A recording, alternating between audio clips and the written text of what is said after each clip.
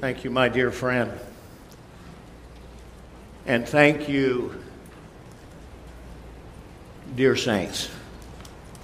It has been a tremendous joy to be here and just see what the Lord is continuing to do in your midst for the glory of His name. And I echo everything that the other missionaries have said about your kindness. We are indebted to you. We are partners with you in the gospel of God. And what a gospel it is. Last Christmas Day, the James Webb Telescope was launched into space. And it traveled on its journey and took a month to arrive 1 million miles from this earth. Unlike the Hubble, which is orbiting around the earth, the James Webb Telescope is tracking with this earth in orbit around the sun. And if you have not taken the time to go online and begin to look at the pictures that are being sent back to Earth from this telescope, you need to. We are seeing deeper into space than any generation has ever seen. And those that do not know God are thinking that somehow this telescope is going to give us the origin of the universe and help us understand how we all got here and how the heavens got here. But my friends, God is allowing this generation to look into deep space and see things that other eyes have never seen, that He might declare to every generation the glory of His name. For the heavens declare the glory of God. And the firmament, this expanse of heaven that He has been beating out and expanding, is testifying to us all of His power and His divinity. But our God has not only used the heavens to speak to us of His glory, of His character, of His attributes, of His might, but our God has used the Word that we might better know Him. And I would like to read a text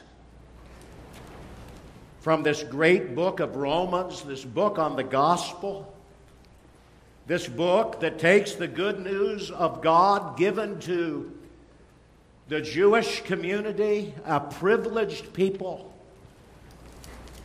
And because of the grace of God, we hold in our hands this book. And in this book of Romans, we find that this good news of God is not only for the Jewish people, it's for the nations of the world. And Paul would write as he opens this book on the great doctrine of salvation that his passion is that this message would come to the nations of the world. And that these nations of the world, the Gentiles, along with the Jewish community, will glorify God for His great mercy and grace. And in the 15th chapter, I read this text that I hope somehow tonight we can learn more how to glorify God. Therefore, accept one another, just as Christ also accepted us to the glory of God. And that is really what it's all about. Can you begin to thank God tonight that our Lord Jesus Christ has accepted us? And in the context, it was that he had accepted Jewish people and he accepted Gentile people. For the purpose of God has been a love for all the nations of the world. Not just the descendants of Abraham, Isaac, and Jacob, but God's great grace has been for all humanity. And if the Lord Jesus Christ can accept the people of God for the glory of God, the text calls on us to accept one another, just as Christ accepted us for the glory of God. For I say that Christ has become a servant to the circumcision on behalf of the truth of God to confirm the promises given to the fathers, and for the Gentiles to glorify God for his mercy, as it is written, therefore I will give praise to you among the Gentiles, and I will sing to your name. Again he says, rejoice, O Gentiles, with his people. And again, praise the Lord, all you Gentiles, and let all the peoples praise him. Again, Isaiah says, there shall come the root of Jesse, and he who rises to rule over the Gentiles, in him shall the Gentiles hope. What a text.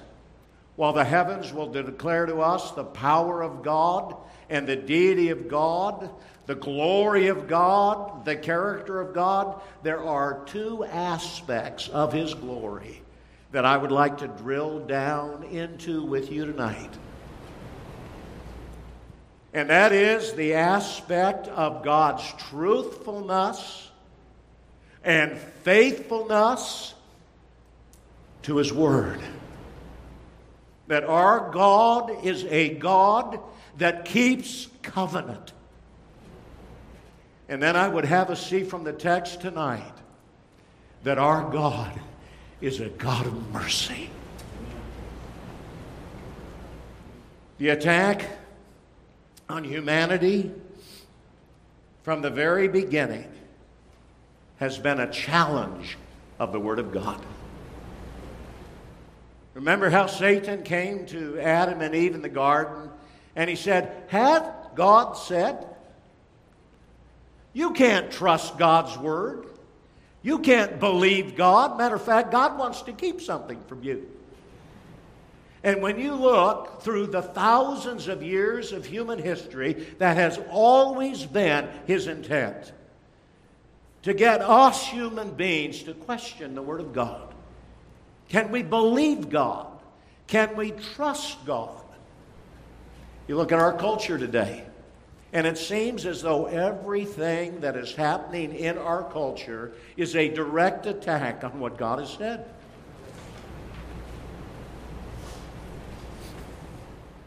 Over and over again, the Bible says God made man and woman, male and female. That God established marriage. That God instituted government to punish the evildoer. I mean, we could just go on and on and on, and we are seeing great energy that takes an opposite stance against what God has said. We say, where's this all coming from? And we need to remember tonight that we are not wrestling against flesh and blood, but we are wrestling against principalities and powers. We are wrestling against Satan himself, that Ephesians chapter 2 says is bringing the energy to all of this. It has been his purpose to cause us to not obey and believe.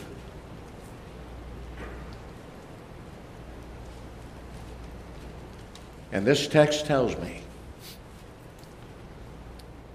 that God wants to manifest to us tonight that He's believable, that He is the God of truth, and that He's the God of mercy. Verse 8 says, I say that Christ, now notice the text says, has become a servant. Has become a servant. And stop and reflect tonight that the sovereign became a servant. That the Son became a servant. That the one who was the splendor of God in eternity past, who shared the glory of the Father, became a servant. The one who was the splendor of God in time, the one who is the exact representation of the Father, became a servant. The one who is the sustainer of all things, who keeps the earth tilted at 23 degrees, rotating on an axis, and has done that for thousands of years. Who grants to us the 4 seasons of the earth? Who hangs all these galaxies up there? I mean, there are galaxies out there and clusters of stars. I mean, there are things out there that look like spider webs in the heavens. And it mirrors the spider webs on earth. For He's the same creator of heaven and earth. And there are galaxies that swirl like a seashell or look like a fern. For the one who puts the fern on earth is the one that makes the galaxies in the heavens. And they are there, and they hang in space, and He continues to expand it all. He is the sustainer, and yet He became the servant. And if the great God of glory became a servant to demonstrate the glory of God, then who are we? Do we consider ourselves servants for the glory of God?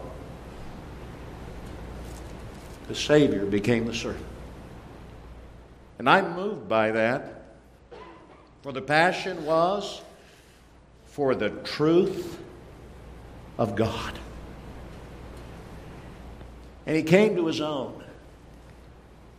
He came to the Jewish community, my friends, because He was Jewish. And what He came to do for His people allows the Gentiles to find mercy. I have been grafted in to the vine. I was afar off, but I've been brought near. I was not a part of the people of God, but now I'm a part of the people of God. And all of the promises that God made to His people, He is fulfilling. And they're for me.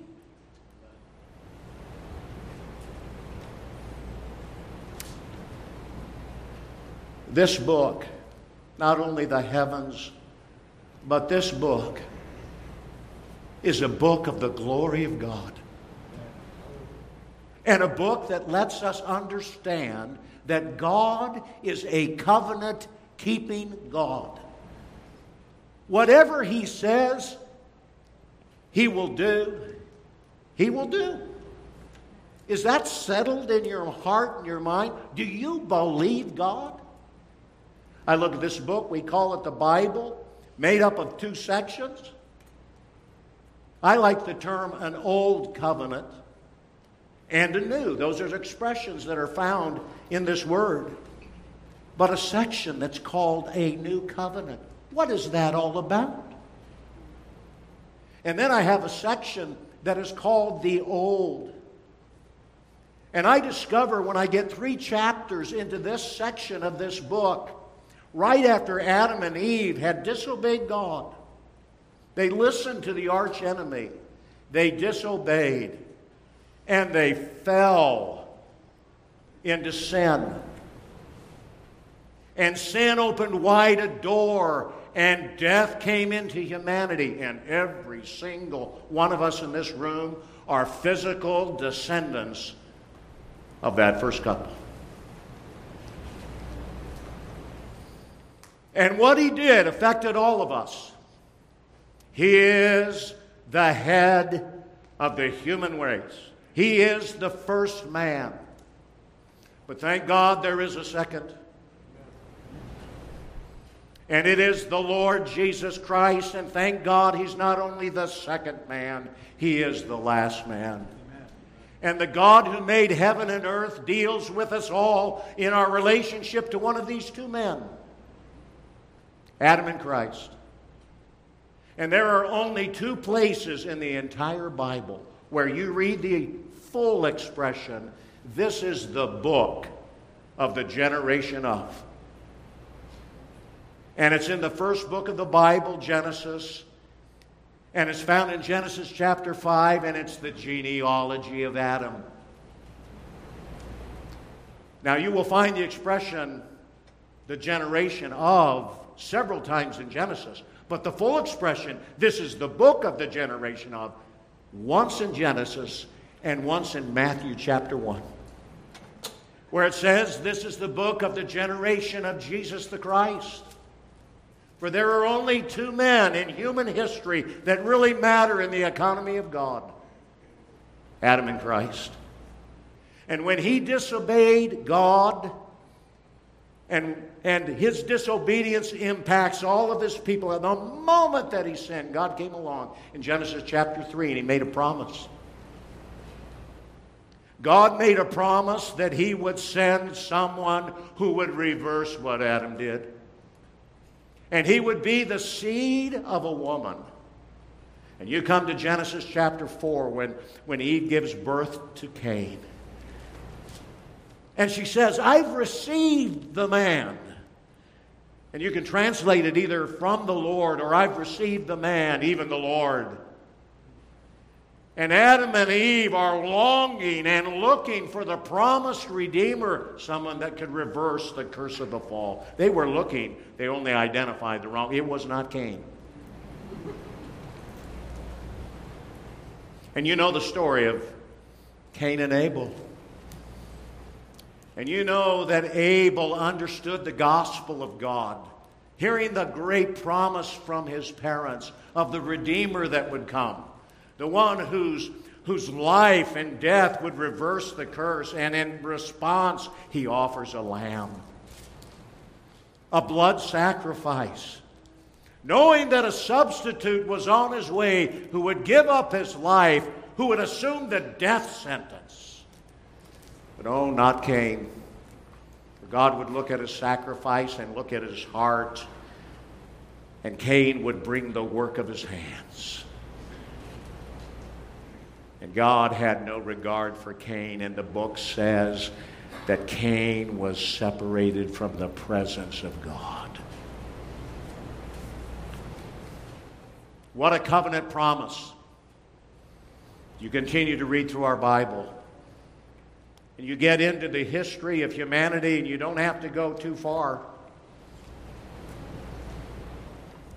1,656 years. And you're introduced to coming judgment.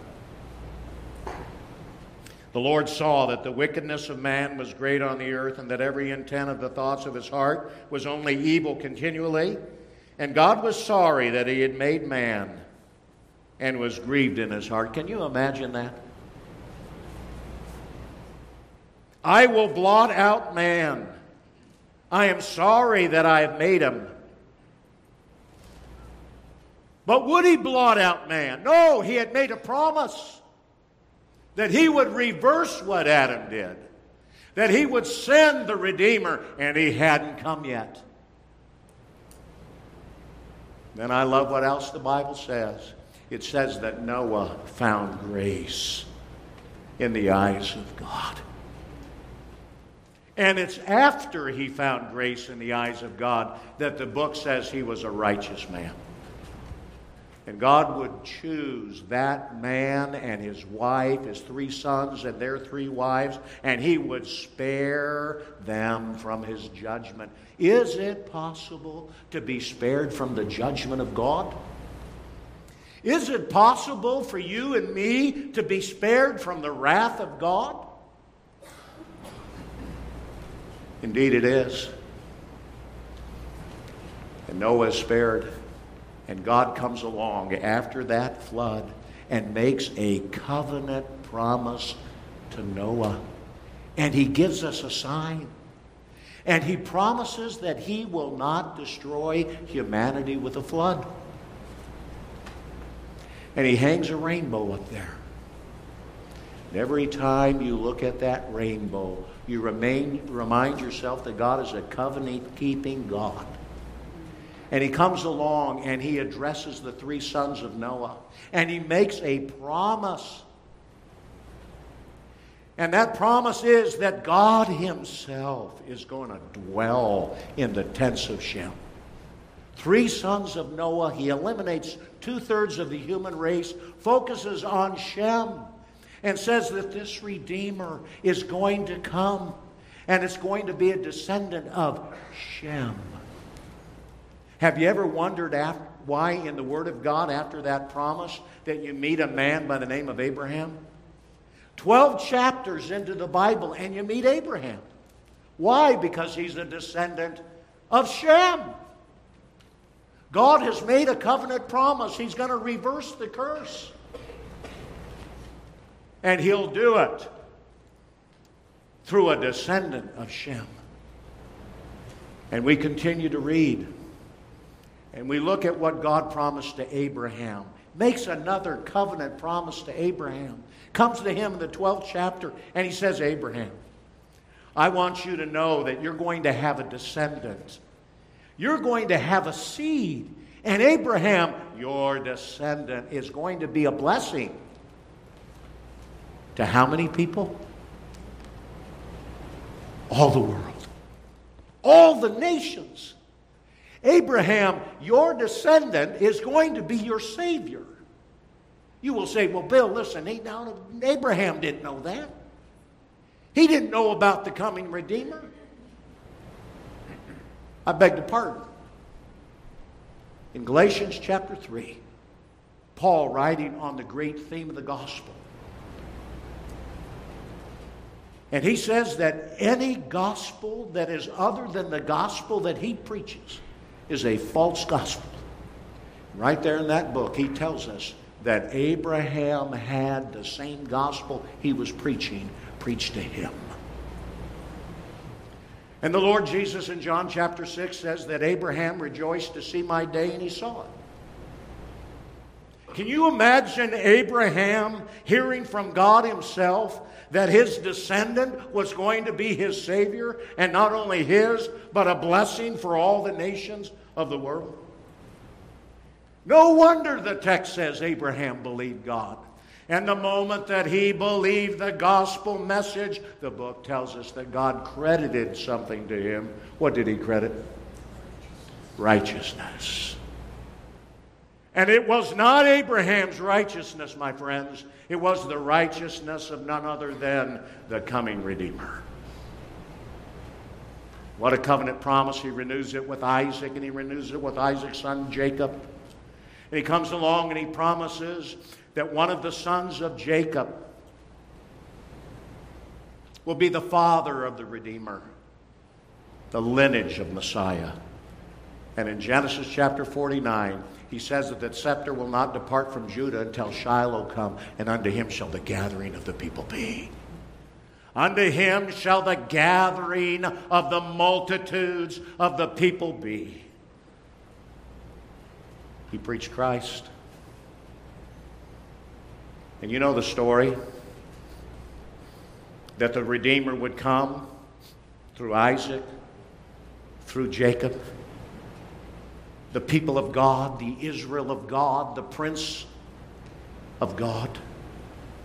And through those 12 sons, the nation would be born. You know the story of them going down into Egypt. You know the story of their redemption from Exodus. And you know the story when God takes those people to Mount Sinai and enters into a covenant relationship with them. And he says, now then, if you will indeed obey my voice and keep my covenant, then you shall be my own possession among all the people, for all the earth is mine. And you shall be to me a kingdom of priests and a holy nation. If you will keep my covenant, and you know the covenant that he entered into with Israel on Mount Sinai, it was the 10 words. It was the law of God. And he told the nation of Israel, in Leviticus, he said, if you'll keep the covenant, you'll live. He tells them that again in Nehemiah, if you'll keep the covenant, you'll live. 3 times in Ezekiel chapter 20, if you keep the covenant, you'll live. And the rich young ruler comes to Christ, and he asks one of the most important questions any human being could ever ask. He says, good teacher, what must I do to inherit eternal life? And what did the Lord Jesus say?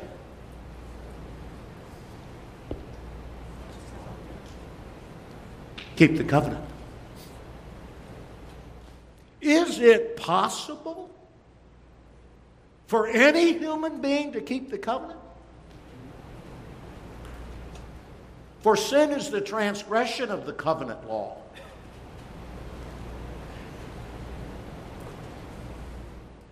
And all have sinned and come short of the glory of God. Did God give us that law so that we might earn salvation through our own obedience? Oh no. God gave us that covenant to the nation of Israel and wrote those 10 words on every human being's heart to show us that we could not keep covenant. And that all of us have been impacted by the sin of Adam. It haunts us all. And we are unrighteous.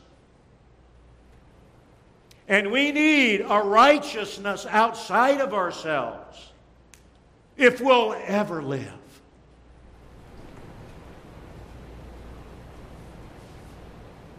That covenant that he made with the nation of Israel, that old covenant, with all the typology and all of the worship, the tabernacle, which later became the temple, a symbol of God dwelling with his people. What does it take to dwell with God forever? It takes obedience to the covenant. But is it possible by us? Well, you know they disobeyed God and didn't even enter the land right away. They'd wander for 40 years. And when that generation is dead and the young people are grown up and it's time to enter the land, God comes to them a second time and gives them the covenant demands. What book of the Bible is that found in? Deuteronomy. That's why it's called Deuteronomy. It's the second giving of the covenant law. And if you read the book of Deuteronomy, by the way, you need to do this. You need to go in that book and you need to highlight every reference to the word land. And you need to highlight every reference to the word heart. And you need to highlight every reference to the word repent. For the land was their inheritance. And God came to them, and over and over and over again, he promised that inheritance. But he also told them in the book of Deuteronomy that if you do not keep the covenant, I'm going to scatter you among the nations of the world. And he said, Moses, as he's dying, coming to the end of his life, he says, I already know you're not going to keep the covenant. It's impossible for you to keep the covenant. And he says, I also know that you're going to be scattered around the nations of the world. And yet in that covenant, you saw the worship that pictures the lamb, the sin sacrifice, the trespass offering, the peace offering. You saw the house of God and how a drama was acted out during Yom Kippur, that a high priest representing the people is the only one that can take us into the presence of God. You see all the pageantry of that old covenant. And you read the book of Deuteronomy. By the way, Deuteronomy is the most quoted book in the Old Testament. It's one of the most quoted books in the New Testament. It is the book the Lord Jesus quoted 3 times from. And I guarantee you that if you can understand the message of that book, you'll understand the message of the entire Bible.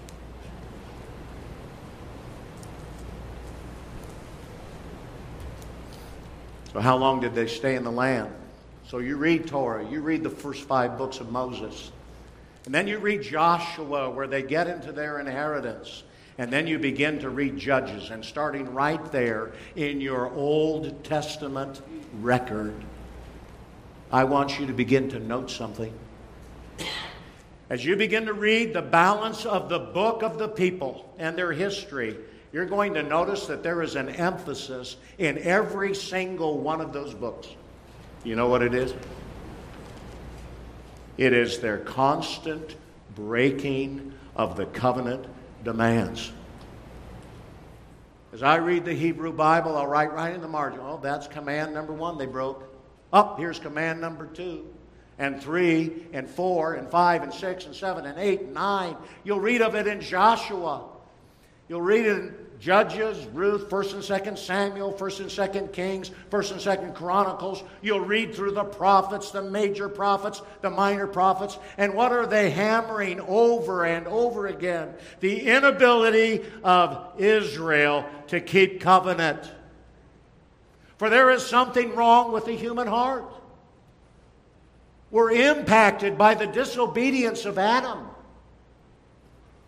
We are undone. All of us. And God told His people, you'll be scattered. If you know your Old Testament history, you know that there are 2 major events that follow the Exodus that the Word of God focuses on.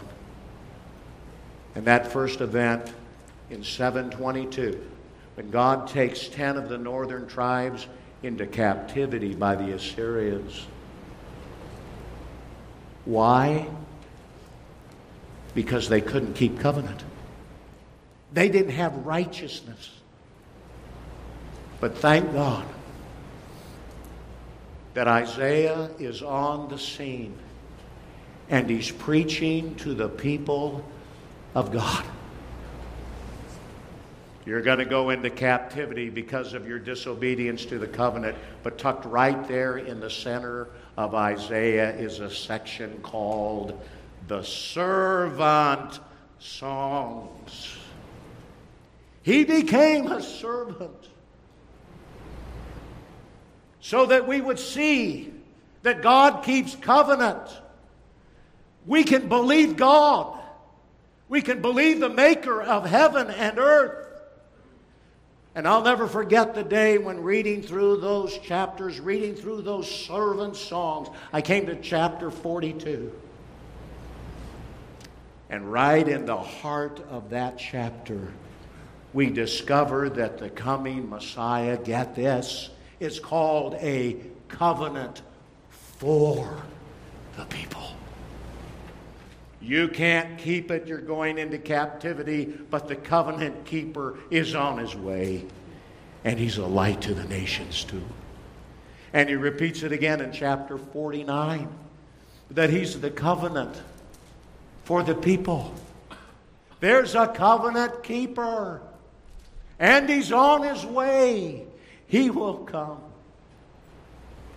And then in 586, when those last tribes are going into captivity to the land of Babylon, There's another prophet on the scene. He's the weeping prophet. He's Jeremiah. And guess what we find in his book? Inability to keep the covenant. You're being scattered around. But tucked right into that book is the reference to the new covenant work of Christ. He'll be the seed of Abraham. He'll fulfill the covenant demands of Moses. He'll be the lamb of sacrifice. And he'll be a descendant of David. You remember what David said? When God told David that you're going to have a descendant, David, and your descendant will be your Savior. And he writes 110 Psalm and he says, Lord, you're my Lord, and yet you're my seed. And he understood the gospel. And he would write, blessed is the man to whom the Lord does not impute sin. But blessed is the man whose sins are forgiven and righteousness is imputed. What I am trying to say here tonight is that when you look at your Bible, which is a covenant book with a covenant structure, the purpose of it is to drive us all to the new covenant in Christ. And there's enough information in these Hebrew pages to let us identify who he is. The place of his birth. And do you know that the year of his death is given to us in this book hundreds of years before he ever came? Do you know that the region of Israel that he would minister in would be given to us? And my friends, it was Galilee of the Gentiles. And the nations of the world listened to him teach and preach. And the cry of the ages was for him to come. And guess what? God said he would. That he would reverse the curse. That he would be the seed of Shem. That he would be the seed of Abraham for all the nations. That he would be the righteous one, the righteous branch, the righteous servant, the Lamb of God. He said all of that, the descendant of David. And guess what? He is. So we can glorify God tonight. That God is trustworthy. And the Father sent the Son to be the Savior of the world. Do you believe God tonight? You believe that the Lord Jesus Christ is Savior tonight? Then glorify God for that. Then may I hasten to say, we need to look at his mercy. Christ became a servant of the Jewish people so that we Gentiles could glorify God for the mercy that is being shown to us. Mercy not only for Israel, not leniency for Israel alone, not compassion for his people alone, compassion from the God who is in all authority, not kindness for Israel alone, my friend, or concern for Israel's serious need of righteousness and forgiving grace. But that mercy and that compassion for us all. For Hebrews says, let us then with confidence draw near to the throne of grace that we may receive mercy and find grace to help in time of need. Oh, give thanks to the Lord, for he is good, and his mercy endures forever. Blessed be the God and Father of our Lord Jesus Christ, according to his great mercy. And he's caused us to be born again to a living hope through the resurrection of Jesus Christ from the dead. Daniel writes, to the Lord our God belong mercy and forgiveness, for we have rebelled against him. Deuteronomy would write, for the Lord your God is a merciful God. He will not leave you, or destroy you, or forget the covenant with your fathers that he swore to them. And Paul would write in Ephesians that God is rich in mercy because of the great love that he has for us. And he would describe to Moses in Exodus 34 as he passed before him and proclaimed, the Lord, a God of merciful and graciousness, one who is slow to anger, abounding in steadfast love and faithfulness. And in Jonah, we read that he prayed to the Lord and he said, O Lord, is not this what I said when I was yet in my country? That is why I made haste to flee to Tarshish. For I knew that you were a gracious and merciful God, that you were slow to anger and abounding in steadfast love and relenting from disaster. And we would quote Jeremiah that the steadfast love of God never ceases, and his mercies will never come to an end. For the Lord is merciful and gracious. He's slow to anger and abounding in steadfast love. And we would cry with the psalmist, but you, O Lord, are a God merciful and gracious, slow to anger and abounding in steadfast love. That is who God is. That is his glory.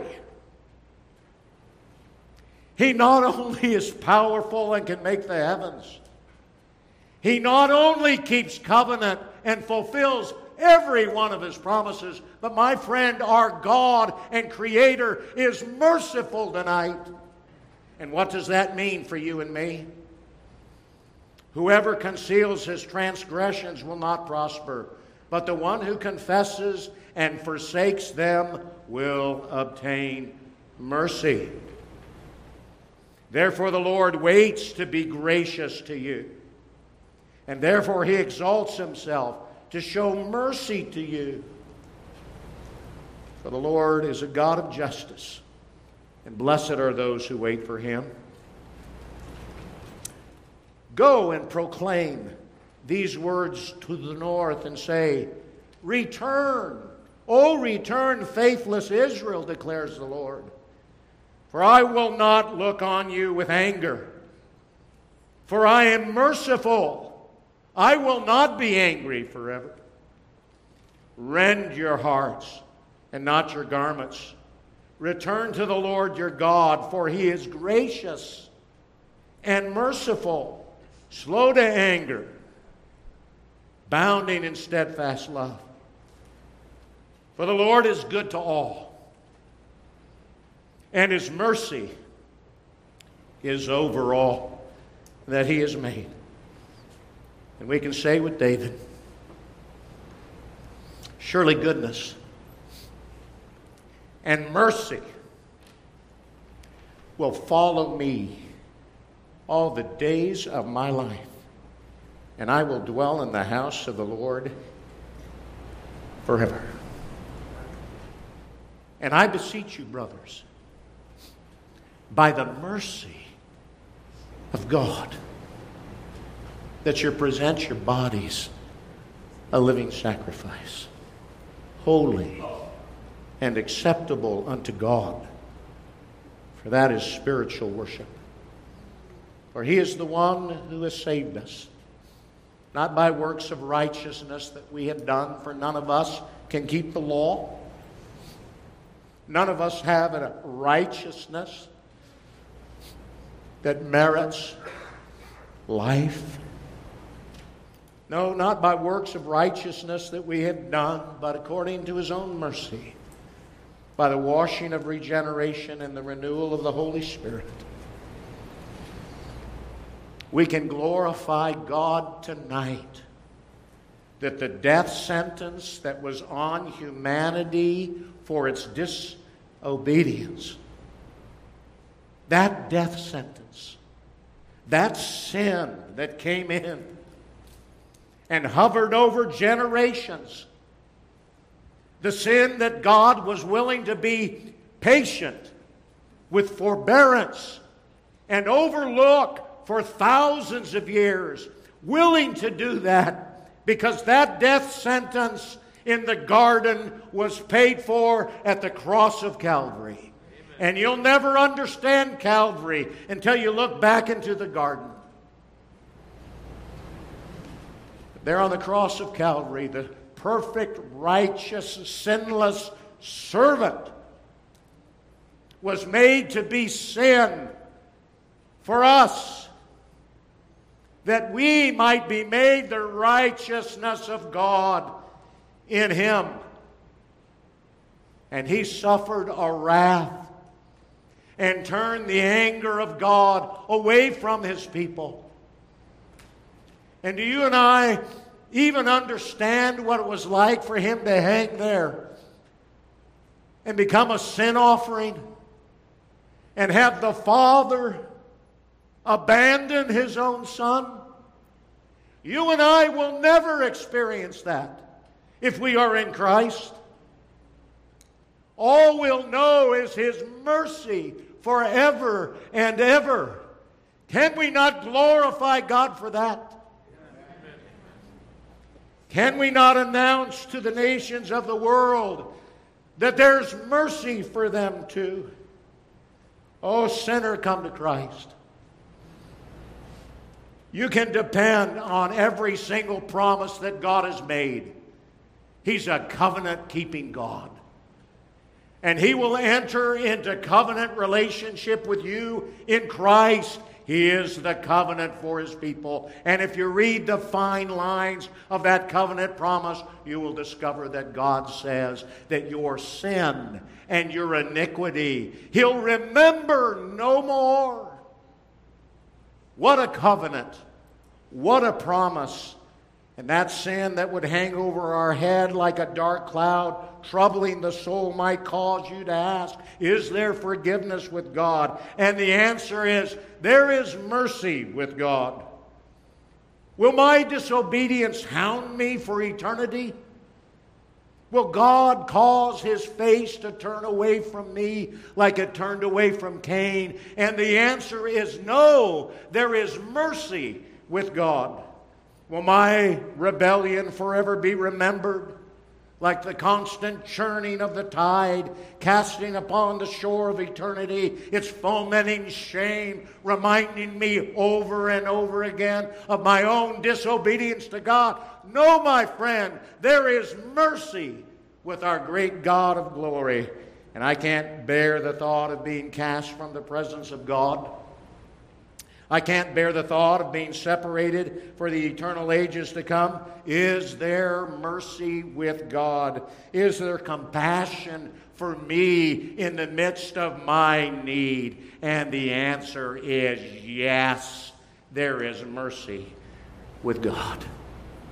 And I will never forget the time I heard the song sung by Kevin Inafuku entitled, "A Debtor to Mercy Alone."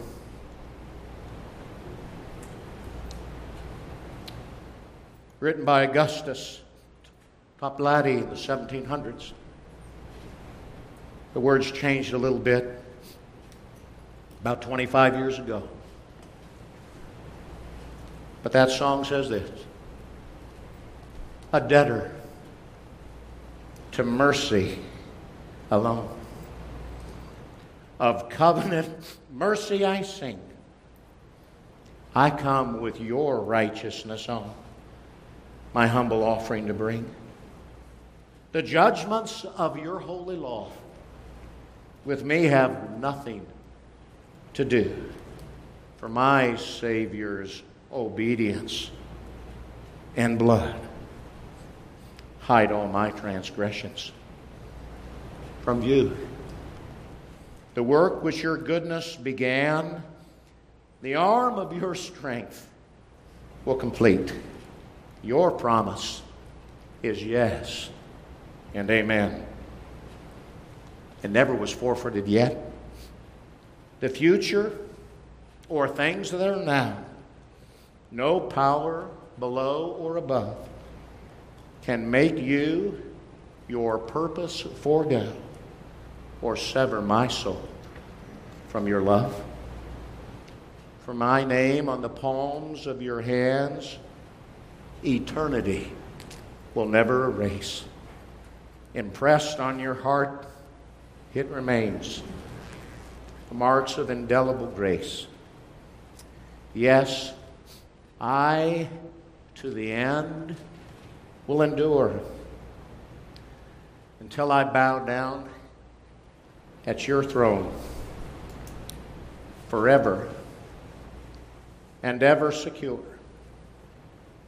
Forever and ever secure. Forever and ever secure. A debtor to mercy alone. The mercies of God. What a theme for my song. Oh, I never could number them all.